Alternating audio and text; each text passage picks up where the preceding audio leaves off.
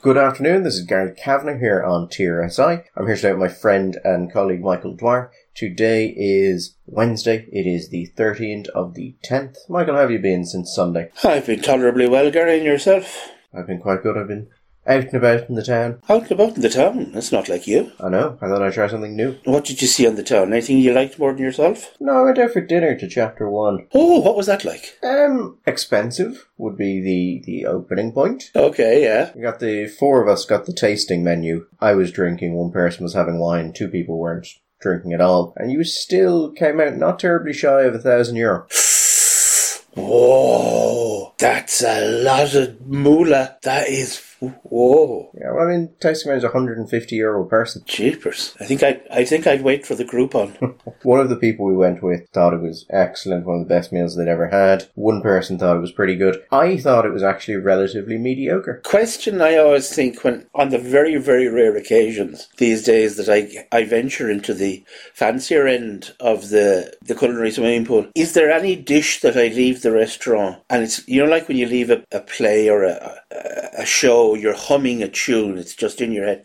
When you left the restaurant, was there anything there that was still resonating with you, still memorable? Oh yeah, but primarily because I never wanted to taste it again. That's not really what they're looking for, Gary. They're looking for something that you're thinking of, I want to get up in the middle of the night and mug old women in order to have that again. On technical level, it's very impressive food. Like the things they've done with food and the way they present them. Very technical, very aesthetically pleasing. But the problem was that the flavour profile didn't really keep up with that. So I kind of put it in the same level I would put a wedding cake. They're very nice to look at and very technically pleasing. And if you're into how food is put together, you can really enjoy that. But then you taste it and you sort of go, well, this isn't how I would have really thought you would have wanted to do that. I wonder, is that just, I don't know. I don't eat out at that level often enough to know these days. I wonder if that's just a bit of the nature of the beast. The last time I was one of them fancy restaurants, sort of Michelin type things, was several years ago now. I was in Le Crevin. I actually had a coupon code, and I went out with a friend of mine for dinner there, and we had the tasting menu. And it was like you say, it was very accurate. All of the cooking was very precise and very well done, and it was very beautiful on the plate. But when it came to actually something which made me wow, flavour-wise, I mean, just wasn't there. Do you remember that place we went to in Lisbon for dinner and I had the chocolate tart? Yes, yeah. I mean, that was a kind of a wow. That wasn't a very expensive, it wasn't cheap. Frankly, I thought Lisbon was a little bit dearer than I thought it would be. But it was just stunning. It was the most incredible chocolate thing I'd had for a very long time. And that's what I'm expecting from a place like that, or a place like your, Chapter 1, which has a tremendous reputation. No, I would say my overwhelming feeling afterwards was just a sort of vague sense of disappointment. And all I could think was that there are other restaurants in this country which the food may have been less visually arresting, but I would consider to have been far better meals. Just far better meals overall. And if you want if the listener wants a restaurant recommendation, because apparently this is what we're doing now, we're reviewing food, not the budget. Yeah, why not? There is a hotel in Donegal called Harvey's Point, and there is a restaurant in that called The Restaurant. I have never seen it on any list of the best restaurants in Ireland. It's never mentioned in any of the Michelin guides, not even as one of the non-Michelin starred restaurants, which they will highlight. It is one of the best restaurants in this country, or at least it was when I went there. I haven't been there in the better part of a year, and with COVID, God knows, things change. But fantastic restaurant. And I left it, and I wanted to tell people about how it was a fantastic restaurant and the wonderful food they did, and I left Chapter 1 actually feeling kind of nauseous, because I don't really like roe, which for those who don't know are fish eggs. They're basically caviar, but not from sturgeon. And they really like making use of fish eggs, and I just... Also, the dessert, everything they did that I didn't like the taste of, I could understand why they had done it and what it was meant to achieve. So before the very last dessert, you get another dessert, which is to clean the palate, because the last main course in the tasting menu is hare, which is in like a truffle sauce. The hare, by the way, was fantastic. I think it was the best thing we had when we were there, although the foie gras was also extremely good. Oh, I like foie gras. Foie gras, it was under like an emulsion of apple in a petri dish with some smoked eel. That was actually very, very nice. But it was the thing to clear your palate is this dish which is mostly built around a frozen lemon sorbet. And right, it works to clean the palate. but the proportions of it, there's too much of it. So by the time you get to the end of it, it's gone from cleaning the palate to actually making you feel slightly ill because it's so sharp and it's so fresh. And I know one of the other people I went with afterwards said that once they left the restaurant, they just felt slightly ill because of that course. And then the very last course was a Jerusalem artichoke ice cream with a vinegar caramel. That just sounds like someone's really trying very hard. That's just too much.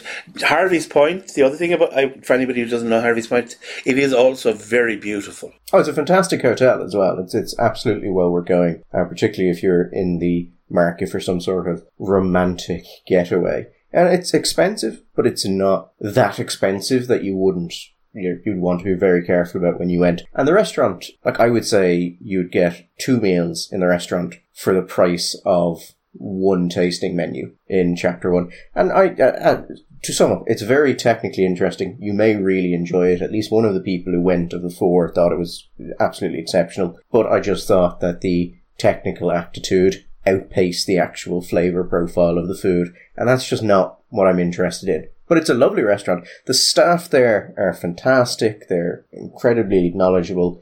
They're very attentive. But at the end of the day, I'm going to a restaurant because I want to eat something. And frankly, I wouldn't put it on a list of things I would like to go back to. When you do leave a place, any kind of a business, and one of the most pleasant things is to be able to almost become evangelist for a business, because when you see people doing something really well, you want them to be rewarded.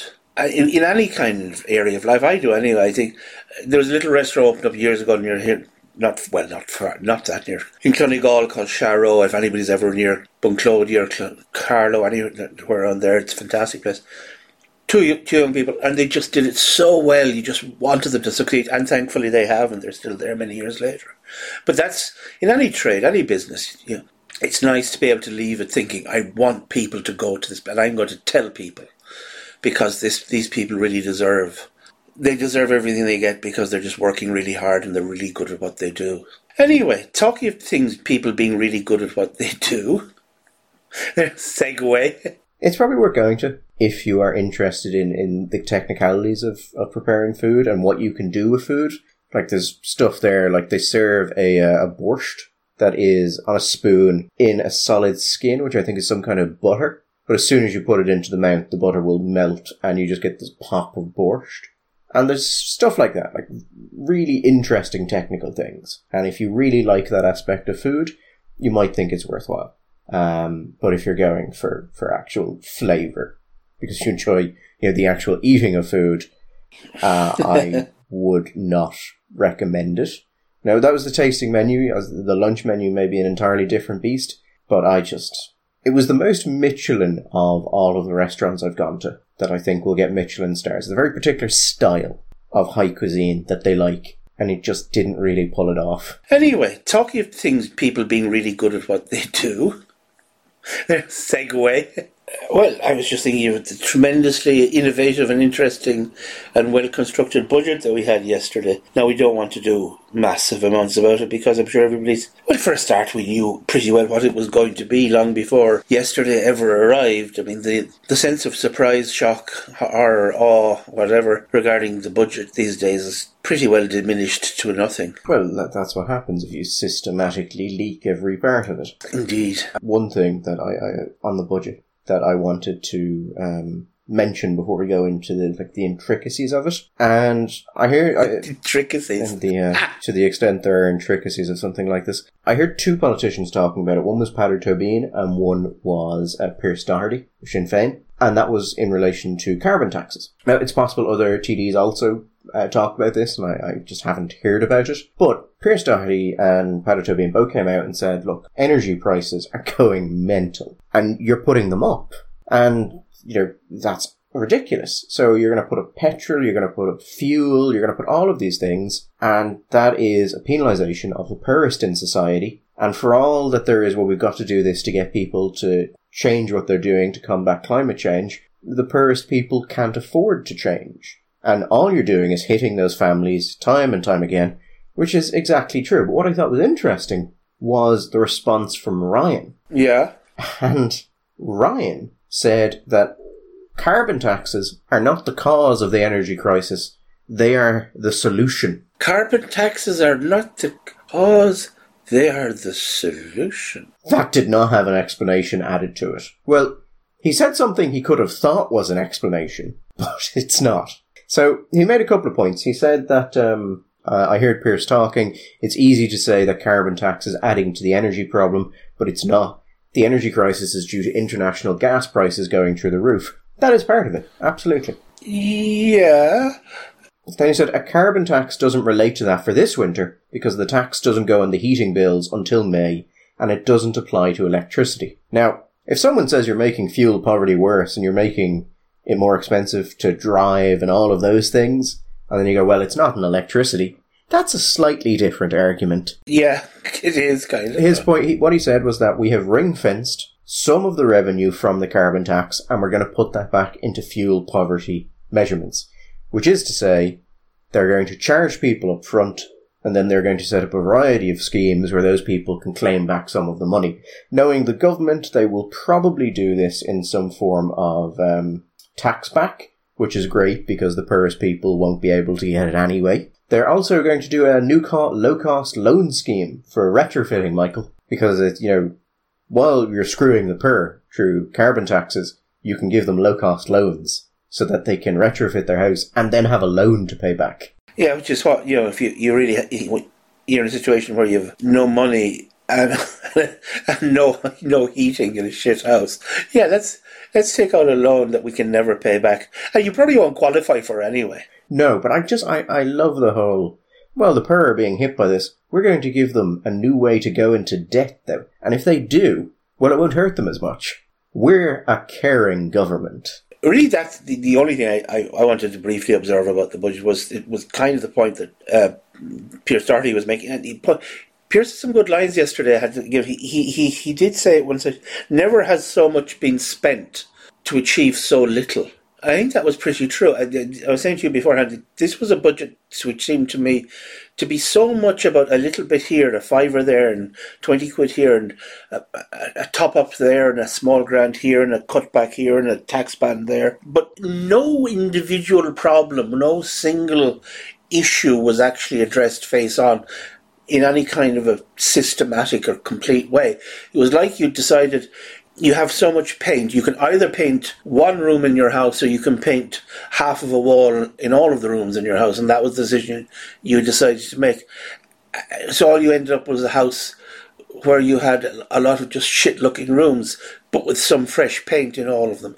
It was higgledy-piggledy, but this notion, because it was all over the radio, Gary, and at times you felt like both RTE and the independent channels were engaged in some kind of scripted version of an ad for the green policies. There was no challenging any statement anybody was making about this, but they're talking about this whole thing, right? About gradually using price signals. I think one of them was actually sophisticated and used the word price signals to shift people from this kind of energy to that kind of energy. Good, from bad to good. So you wanted to get people away from diesel cars to petrol cars or to electric cars. You want to get people away from burning fossil fuels to going into presumably electric-based heating or heat pumps, passive heating, better insulated houses and all of that is grand, but it's all nonsense because when they say, well, it doesn't, this is to everybody, this doesn't hurt the poor, it's not disproportionate. Unless you have the money to make the choice to move from A to B, you're fucked. It's all very well to say, well, we want to move gradually people away from, and not so gradually, because by 2030 we're supposed to be going basically all electric when it comes to motor cars or motor vehicles generally. If you don't have the dosh to buy an electric car, if you're one of those people, and there are quite a few of those people around, Gary, who buys their second-hand car at 1,000, 2,000 quid, they're basically buying NCTs in order to get something which you get on the road that they can insure and tax, and will get them from A to B, which may be to their job or to the shop. if you're at that point, the notion that you can segue over to electric is just nonsense. Go on Dundee and put in maximum 10,000 and look for an electric car and see what choices are available to you. Yeah, and we know they're talking about making standard cars more expensive in order to promote people to get electrical cars, which is an interesting approach again, because you just make things worse, and if you can afford to switch, you'll be incentivized, and if you can't, well, you can get screwed. And you will be well and truly screwed, because you'll be paying. They're going to increase VRT. So second-hand cars coming in presumably will be affected when they eventually come in. This with duty now, if they're coming from England, not if they're coming from the north. You're going to be paying higher tax if you're talking about your more polluting cars, which are going to be the older cars, which are going to be the cheaper cars, with the kind of cars that poor people could actually buy. You're going to be talking about higher prices for your petrol or for your diesel. How is this not going to directly impact on people with lower incomes? Because what they say is we're going to ring fence the revenue, and that's going to go back to people on low incomes in a variety of protective measures. And that's going to be enough so they'll be able to get together 7,000 or 8,000 to buy a Nissan Leaf, which is about probably the cheapest. If you get maybe a 10 or 12-year-old Nissan Leaf, you might be able to get one for 9,000 quid. And that's the cheapest. This is nonsense. It's fantasy land. It's like heating, Gary. Okay, we're going to get people away. But when we know, for a start, there's this notion that the only poor people in Ireland live in large housing estates in Dublin. When we know that lots of people amongst the cash poorest people in Ireland live in rural poverty, and they tend to be people living in lower quality housing, not with wonderful insulation, and they're not in a position to say, okay, we want to change over the kind of heating we have. If they have central heating, it may be powered by a back boiler, which they use timber or turf or coal off. And even if it isn't, then it's going to be gas or oil, and they're still going to be murdered by using gas or oil. But what they're not going to be in a position to do is going to put in some kind of new high-tech, low carbon emission heating system. That's nonsense. And talk about retrofitting and low cost loans. It's great news for the people in the retrofitting business, but for people on low incomes, this is a fantasy that they're going to be able to change over and make choices that are not going to be based on either oil or gas or coal or timber or turf. I mean, on one hand, yes, it's great news for people in the retrofitting industries. The problem is those industries tend to be the general construction industry. So we have a massive amount of policies that are going through, which are going to put quite a lot of demand on the construction industry, and I'm not sure they actually have the output to support it. So that'll be good fun, because that will mean, Michael, price increases. And when we said there, one of the issues actually that I haven't heard anyone talk about is where we say there that they'll take your money, and if you're poor, they'll give it back to you in some way, assuming they do that correctly. If you give people a lump sum at the end of the year, basically the difference between what you think they spent and what you think they should have spent, that may on its own cause changes in consumption patterns, in that it may cause them to spike because you're giving lump sum payments. Yes. And if you don't give a lump sum payment, how exactly are you going to handle it? So they may actually make things worse by giving additional payments to people if those payments cause people to go out and actually buy things they wouldn't have got normally, because they already think that they've spent the income. But that's the sort of, analysis, Michael, that we don't do in Ireland. We only do, and this is generally true of finance in Ireland, of any of the departments, they'll only do the first order consequences of their things. So, you raise tax, you bring in this immediate amount of money. We don't ever do analysis that look at how will that affect people, and then what impact will those changes in behaviour have on the amount of money we bring in. That's just not how we do things here. Problem is that's how reality works. So, yeah. So here's a question. You want to talk about first order and second order analysis. When the decision would be made to put another 50 cent on the price of cigarettes, on what basis was that decision made, do you think? Was that done on the basis that that would actually be an incentive to more people to give up smoking? Or was it simply because, well, that's what we do now. We just make cigarettes more expensive, we make tobacco products more expensive, because that's a good thing to do in and of itself? Or did anybody consider that we have reached, and maybe reached some time ago, the tipping point where by increasing duties on tobacco products to such a point that you no longer have yes, certainly you provide a disincentive to buy those products, but you have created an incentive in a black market where people are now going out to buy contraband tobacco products, whether it's from your friendly man down the pub, or if our car boot sales, or wherever. We have the notion, it seems to me, on the basis of the evidence that I've seen, the notion that simply putting 50p on is actually going to be a positive towards reducing the number of people consuming tobacco in Ireland is a very, very dubious one indeed. And it seems to me that it has smacks of something which was done without any serious thought for first or second order consequences. It was simply done because this is what we do. And yeah, it's not just what happens. You make things more expensive and people stop using them because people are just these passive actors. And we've talked about this, God knows, in so many other areas of consumption on this program before. But this is, again, this assumption that you make things more expensive. People are these dumb, passive animals that they won't react in any way. They won't go out and try and find some way, legal or illegal or nefarious or otherwise, to access those products. And which is, of course, what has actually happened.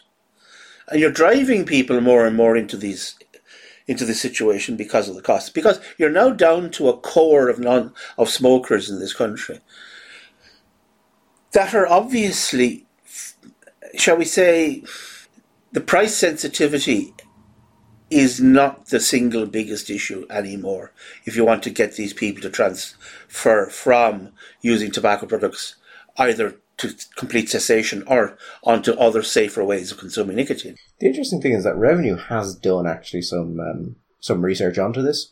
I think last year or 2 years ago they got Ipsos to do some work on this. And what Ipsos... Now, this is incredibly difficult to measure, by the way. Because you've got two things. You've got illegal packets, which would be black market cigarettes, and you've got where someone just brings in foreign cigarettes perfectly legally, but that's still a loss to the Irish state, because if they were purchased in this jurisdiction, they would be the money would go to the state. So they said that 15% of the cigarettes smoked in Ireland were contraband or counterfeit, and another 9% were not from Ireland. So there's no Irish duty paid on them. So that's 24%. Yeah, I've seen other studies which is you're moving up closer to 30%. But anyway, so have I, and it's very difficult to measure. And every time the price goes up, it just becomes more and more relevant. And yeah, absolutely, it's possible you bring up the price thinking you raise more revenue, you push more people into actually going abroad and getting them, because it actually starts to make a lot more sense, or just buy them off people illegally, and you actually lose money. But it's the done thing to bring up the price of cigarettes. It's just a thing you're going to do. So why wouldn't you? It's free money. And it's obviously a good thing to do, because it's going to stop all those people smoking. Yeah, in the same way, why wouldn't irrespective of whether or not it will. Why wouldn't you bring up carbon taxes by 20% this year? It's the good thing to do. It's, we've all agreed it's what should happen. So we do it, and we don't really think about what it's doing. But remember, Michael, carbon tax is the solution to the energy crisis, not the cause. Yes, not the problem. The fact that, gas prices are going through the fact that other policy issues that might be at play there is completely other. The fact that people are chasing gas more and more because of all of the traditional fuels. It is the one which has the least carbon impact. I wonder if that might perhaps be something to do with it, or the fact that sensible governments all around the world have decided that even if you have gas out there in either on land or in the sea around your coasts, you're jolly well not going to go and look for it. You're going to use whatever available resources have already been discovered. And even if that means that those resources become more and more valuable because of scarcity and because of demand, well, to hell with that, all nonsense of finding more sources of gas. We don't want any of that nonsense over here, Gary. And maybe other governments have been as sensible as we have. And that has, in turn, caused an increase in the price of gas as well. While they're still talking about making all non-electric vehicles more expensive, they did put up VRT in this budget. So from January 1st, depending on the emissions that your car releases, you're looking at a 1 to 4% increase. And then, of course, the price of petrol is going up and the price of diesel is going up, as is home heating oil. I thought Pascal's comments were actually quite interesting. Pascal, you may have seen this, Michael, he said that not only are carbon taxes necessary, he said the higher carbon taxes are a necessity because, Michael, the world is burning. The world is burning. But then he said, and the only chance we have to control those fires is through coherent and effective policies. Oh, then we're fucked. Coherent, sensible policies. I don't know what country is lucky enough to have those, but by God, we're not. So, that's the end of that first. Did you see, I don't know, in other news which is not connected directly to this, Macron conducted a big, I don't know what you call it, a press conference or a launch, discussing the next generation of nuclear power. Yes, I did. Less waste, higher efficiency, all good. We give out about the French, and there's a kind of a thing, isn't there, that it's okay to sort of diss the French all the time, but you know what? It may be, Gary, that the time is coming where we're all as we all huddle around the flickering flames of the last piece of wood that we're allowed to burn, and the lights go dimmer and dimmer and across Europe. But there'll be one country which will be glowing with light and bristling with heat and full of activity, and it'll be France. We'll all be sitting and thinking, you know what? Maybe they weren't so stupid after all. No, and we had Eamon Ryan had to come out there yesterday, and I'd say this one hurt him to say.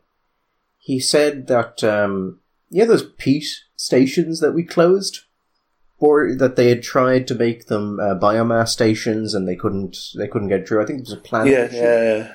There was a planning issue, yeah. Yeah, and they shut down permanently.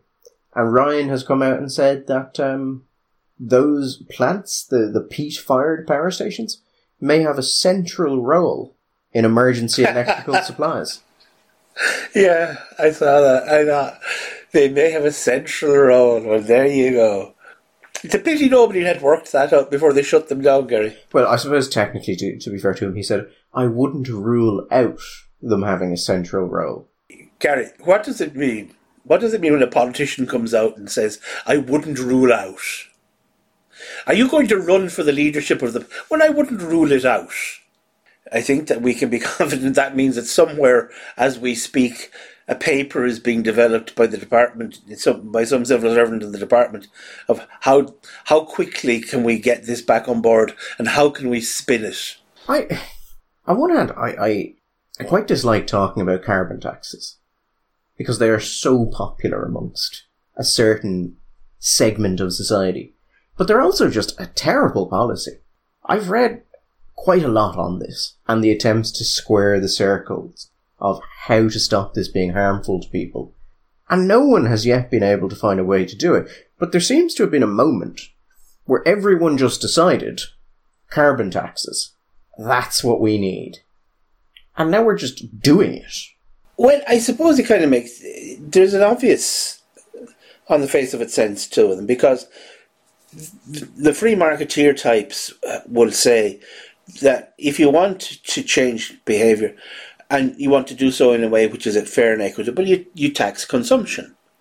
So, for example, they would say instead of having just a flat road tax on cars, which is to pay for the road infrastructure in the country, it would be far more sensible and fairer to tax people on road usage, so that people who use the roads far more actually end up paying for their use, and people who only just drive around the town and don't use them so much, they pay less. So that, and again, with carbon taxes, if you use a lot of carbon stuff, well, then you should pay more of it, and if you use less, then you should be rewarded for it, and it creates an incentive. I mean, on the face of it, if you were starting from a point, Gary, of sort of perfect, equitable economic distribution, where everybody was basically using had the same kind of access to certain, sunk capital, their houses were the same or their machines were the same,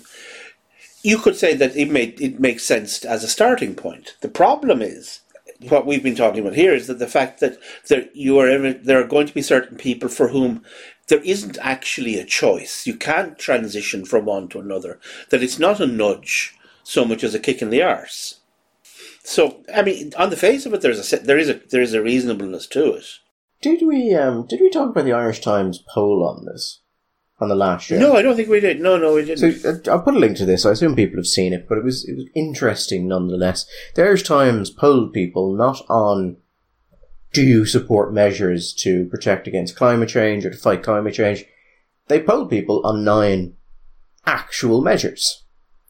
And turns out when you do that, public support, it wouldn't even be fair to say it nosedives. Like, it craters. Yeah, absolutely. So, crashes. They asked people, do you support higher taxes on energy and fuel? Electricity, gas, petrol, diesel. 82% said no. 14% supported. In politics, there is a thing called an 80-20 issue. They're sometimes called wedge issues. They're issues where nearly everyone agrees with you, but where you still have an opposition. So you can come out and say something incredibly brave, Michael, and forceful against the 20% that don't agree with you, in the safe knowledge that you are absolutely safe unless you screw it up yourself. And you can make yourself more popular, and there's very little risk to you. They're what politics is built around, trying to find them and exploit them. The thing is, in this particular case, there's a wonderful curiosity, which is that you have a literal inversion, I would say, between the general population and between the Dáil. If you have an 80-20 split in the population against carbon taxes, I'd say if you went to the Dáil, you have an 80-20 split in favour of carbon taxes. And therefore, you would have thought it would have represented a pretty decent opportunity for some enterprising young politician to go out and make a name for herself. I mean, 81% against anything that will run the risk of interruptions in electricity supply. The majority of people would not accept higher taxes on air travel. Even reducing the size of the national cattle herd, 60% of people are against, which is amazing considering a lot of these people would have been urban people who don't care about the national herd.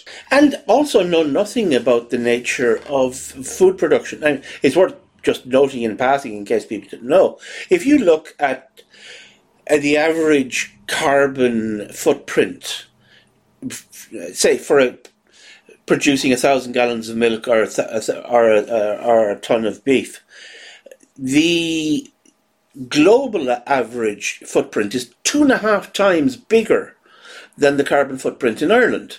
Now, actually, I say carbon footprint, I mean, I should say greenhouse gases, because actually the big thing, the carbon is part of it because of the nature of the business, but when you're talking about the actual beasts themselves, it's methane, and it's not, as people think, it's through burping. Although there are people working on developing feeds that will work in cattle's stomach to reduce the amount of methane that they produce. That's not a joke, that's actually true. But if you look at what will happen is if we reduce our herd, Ireland exports something like 90% of the total food production. So we're massively tilted towards exporting our food. And considering the size of the country, we're actually quite substantial when it comes to, say, beef exports. what will happen if to take up the slack? The Brazilians will just go in, just chop down another bit of the rainforest and just make more beef. But if you actually cared about greener, less damaging production of milk or beef, then you would actually say we should be increasing proportionately our herd here rather than punishing us for it. The reason we're less damaging is because, unlike other places, we produce our cattle off grass and we don't use feedlots and we don't use high intensity finishing and things like that. So, but yeah, 60%. I mean, 82%, Gary. When was the last time you saw 82% for anything? I mean, that's an incredible number in a poll, considering particularly the context of all of the information and all of the sub-tweeting level propaganda that we hear about these kinds of policy moves. For 82% to be opposed to carbon taxes is dramatic. David Quinn was making the point, considering we've seen this poll in the Irish Times, can we expect that somebody will represent those 82% on the airwaves of RTE over the next couple of days when this has been discussed in the budget? I think it was a reasonable question. RTE have a very particular line on climate change, and they have signed up to Covering Climate Now, the activist group who put forward talking points, experts, things like that, to RTE. I have tried to FOI RTE's conversations with Covering Climate Now to see what they're actually discussing. RTE have refused everything. I now have to submit it directly to the Data Commissioner because RTE will not give out anything related to programming, and they're saying it's all related to programming. But no, we're absolutely not going to see RTE talk about these things or put forward anyone sensible to talk about them. But even on making it more expensive to buy petrol and diesel cars, 72% against. What I thought was particularly interesting, Michael, is two things. This was a poll of 1,200 people. The average poll in Ireland is about 350. That's considered to be statistically significant. So this is, don't know what the margin of error was on this, but it should be substantially lower than a normal poll. What I thought was particularly interesting is that of the 9 measures, 4 were rejected by the majority of Green Party voters. So Green Party voters, the majority of Green Party voters, do not want higher taxes on energy and fuel. They don't want anything that runs the risk of interruptions in electrical supply. They do not want it to be more expensive to buy petrol or diesel cars. And they don't want to pay higher property taxes for homes that are not energy efficient. And that's the Green Party. So it seems like there is an incredible gap between what the public think when you actually break it down measure by measure and what there is a political push for. I mean, as I said, the only people I've really heard talking about this are Aontú and Sinn Féin, which is kind of bizarre because you would think in any normal functioning country, the right-wing fiscal conservative party would be saying, maybe we shouldn't do this. Maybe there are other things we could do, looking at energy mix or the like, that wouldn't involve making life worse for everyone. If only, Gary, we had a right-wing fiscally prudent party. Is there somewhere we can go and get one? I mean, there may be after all of the Fine Gael ministers go move abroad for whatever jobs they're seeking. I've got a poll going on how many of them will, of the current Fine Gael ministers, would have left the country for an international position within 2 years of the end of this government. I'm currently on 4. That's where I'm putting my shot. There is a problem here, though, which may be quite a deep problem. Maybe it'll pass. Maybe people will just eventually accept what they're given. Through the last couple of generations in politics, in the Western democracies, we have seen initially just a little bit of a growth, but it seems to me now a substantial growth in a problem of a disjunction between the rulers and the ruled. The response historically was, well, I don't like that. Well, then if you don't like it, vote for someone else. And because there was always this belief that if you didn't like a set of policies or a direction, then you could find a political party to vote for that would oppose those. So there were always 1 or 2 issues that maybe this wasn't the case. The example I've used in the past would have been, say, in the United Kingdom, you would have had fairly extensive periods where public polling would have suggested that the public would be supportive of the reintroduction of capital punishment.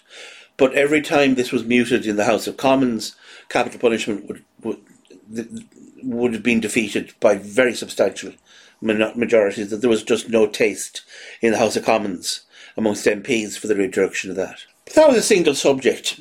it seems to me now that we are moving towards situations where more and more there is a disjunction between the values of the people who are professional politicians and the people voting. So, particularly, I don't want to relitigate this subject, but we've talked about a number of subjects now, where we know that the public, when they become aware of the kinds of bills that have been passed in the Dáil, and passed very quickly and without any kind of real debate, are astonished by the nature of the legislation that we have in this country on certain social issues.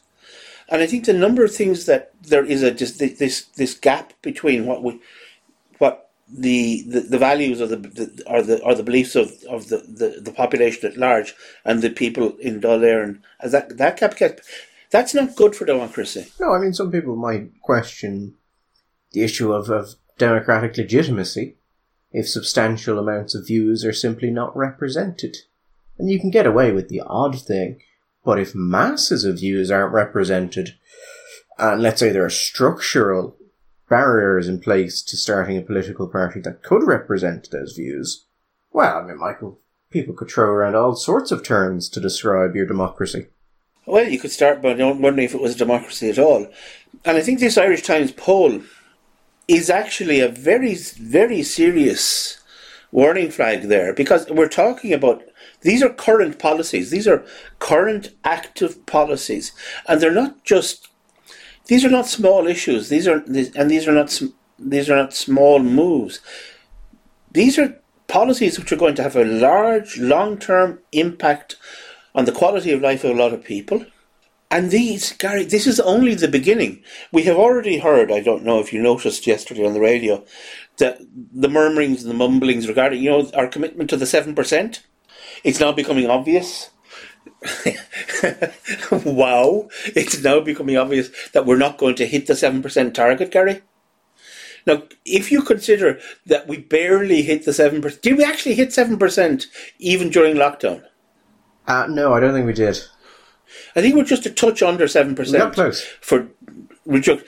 And that was at a time where the economy was basically running like half-cocked, and we couldn't do it then. So the notion that a fully functioning, economy going forward on all cylinders and you could reduce carbon emissions by 7% and do this year on year for whatever number of years, 10 years, and that this wasn't going to involve really, really serious sacrifices, is that the word we could use, on behalf of the ordinary people?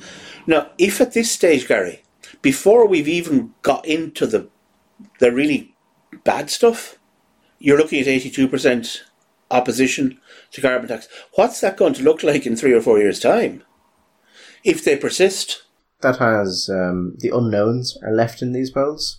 Whereas a lot of times they'll actually strip out the unknowns and just do it as a straight support oppose. Yeah. So if you do that, this actually looks worse. I mean, there are numerous issues where 70% of the population is against current proposals. But I mean, we've talked about this at great length before. Michael, there's no point relitigating a lot of it. There's one thing I wanted to mention before we go, and that was there's a new study on the Sláintecare contracts.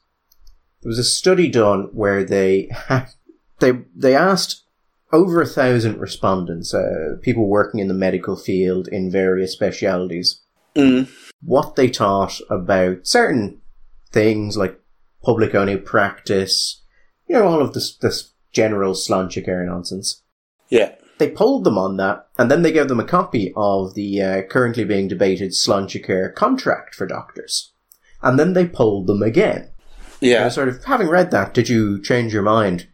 And Michael, I think the Sláintecare contract may be the most powerful tool for convincing people the Irish health service should be privatised I've ever heard of. I mean, the results are incredible. Right, go on, tell me. So, now, to start off, I'll make this point. So these might be people who have an interest in a particular result, if they want to use this as a negotiating tool. So there is the possibility of bias there. So I just want to mention that because that's important to mention. When they polled people before and they said, what kind of workload do you want? Do you want public? Do you want private? Do you want public-private? 55% said they wanted public-private practice. 38% said they wanted a public-only contract. As in, they didn't want to take on any private work. They wanted, a doctor wanted, or consultant wanted to work purely in the public service.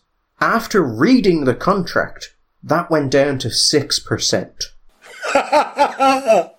6% from 30 what? 38. 38 to 6%. Way to win the argument. Oh no, but there's more, Michael. Working only in the private sector was the first choice of 0.2% of them before they read the contract. Afterwards, it was 20%. Wow. 1% said that they were considering immigration if this contract was brought in before reading it. 40% said they would immigrate afterwards. Jeepers. 82% said they thought if the contract was brought in, they wouldn't be able to keep their current level of skill, and they would have de-skilling issues because they wouldn't have access to it. And actually, I remember when I talked to Jimmy Sheehan, one of the founders of Blackrock Clinic, he was saying the reason he had gone into private practice was he was a specialist in, I think, hip surgery.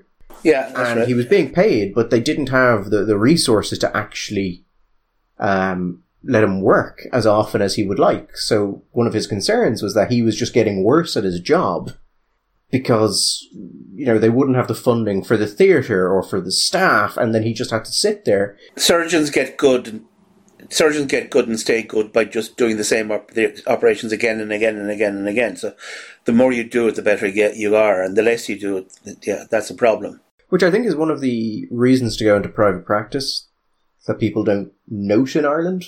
I mean, money is obviously an aspect, but the public health service is a mess, and it's frustrating to deal with, and it's nightmarish. And why do that when you can just work in a nice private facility, work more, keep your skill level, and not have to deal with them? So what was the concern about de-skilling in the poll? That they wouldn't have access to enough work or to theatre practice. But was there any change between before and after? I actually didn't make a note of what it was before. It was 82% after. After? 82%. I think it was 40% before. There you go. That is... and the thing about immigration, I mean, we're laughing at that, but actually, that's a real issue. I may be plucking this number out of my arse, but we have lost a hell of a lot of doctors.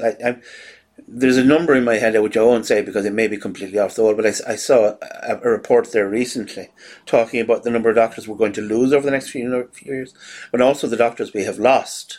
Because, first of all, Irish medical schools, we don't have many of them, but they all tend to be of a pretty decent standard internationally, reputation-wise. They're English-speaking. So an Irish doctor is an Irish medical degree is a pretty decent thing to be able to put in your back pocket and go off into the world. You can make a few quid with it. I don't know what the standard is now, but I know in 2019 there was an OECD study which said that relative to its population, we produce the highest amount of medical graduates of any OECD country. But we are also massively dependent on foreign doctors, so I would assume there is a massively high level of immigration there. I think over the last number of years, we've lost literally thousands of doctors to North America and to the Antipodes. Also to the Middle East to a lesser extent. Oh, what was the other one? They asked consultants how many of them would consider going full-time, private practice, no public work at all, instead of taking the Sláintecare contract. 84.7% said they'd consider it. Whoa. Now, there are already consultancy posts that the state cannot fill. So... yeah. That's not a hit this country's state service can take. And they're empty consultancy posts that we haven't been able to fill for a long time. Yeah, but I mean, as someone, Michael, who believes broadly that the Irish Health Service should be privatised in order to steal the poverty from the Irish Health Service, this is fantastic. This is, one of the best things I've ever seen. You could spend years trying to convince these people that they should go into private sector work and that the public sector is incredibly dysfunctional, and the government has managed to do it in a single document. We talk a lot about healthcare. I mean, the fact is that in comparison to other systems, well, our closest systems, Irish healthcare is actually pretty good in many ways, and in some ways has got better. The problem is that there seem to be certain endemic problems in it which are just getting worse, and that The problem is, there are certain areas now which are dysfunctional, but the real problem is that there is no sign that they're not going to do anything except become more dysfunctional. I don't know if it means anything, if it may mean nothing at all. But I had to make an appointment to see my doctor a couple of days ago. Not that long ago, Gary, that would have been something that would have been a question you'd ring up on Monday and I get in on Thursday kind of thing. My first appointment to see my doctor is in 4 weeks' time. Now, there are parts of the world where that seems like a perfectly normal thing, but that's not normal here. That has never been normal here, that you have to wait a month to see your GP. Now, I know we're talking COVID, but still, that concerns me, that if there are problems coming down the line that nobody seems to be willing to face up to regarding the supply, not at consultant level, but at general practice level, that for the provision of services in communities outside of larger towns, and even in larger towns, for people to be able to sign up to a GP service is becoming more and more difficult. And whatever about the acute hospital treatment or even chronic, most people's experience of a health service is at the general practice level.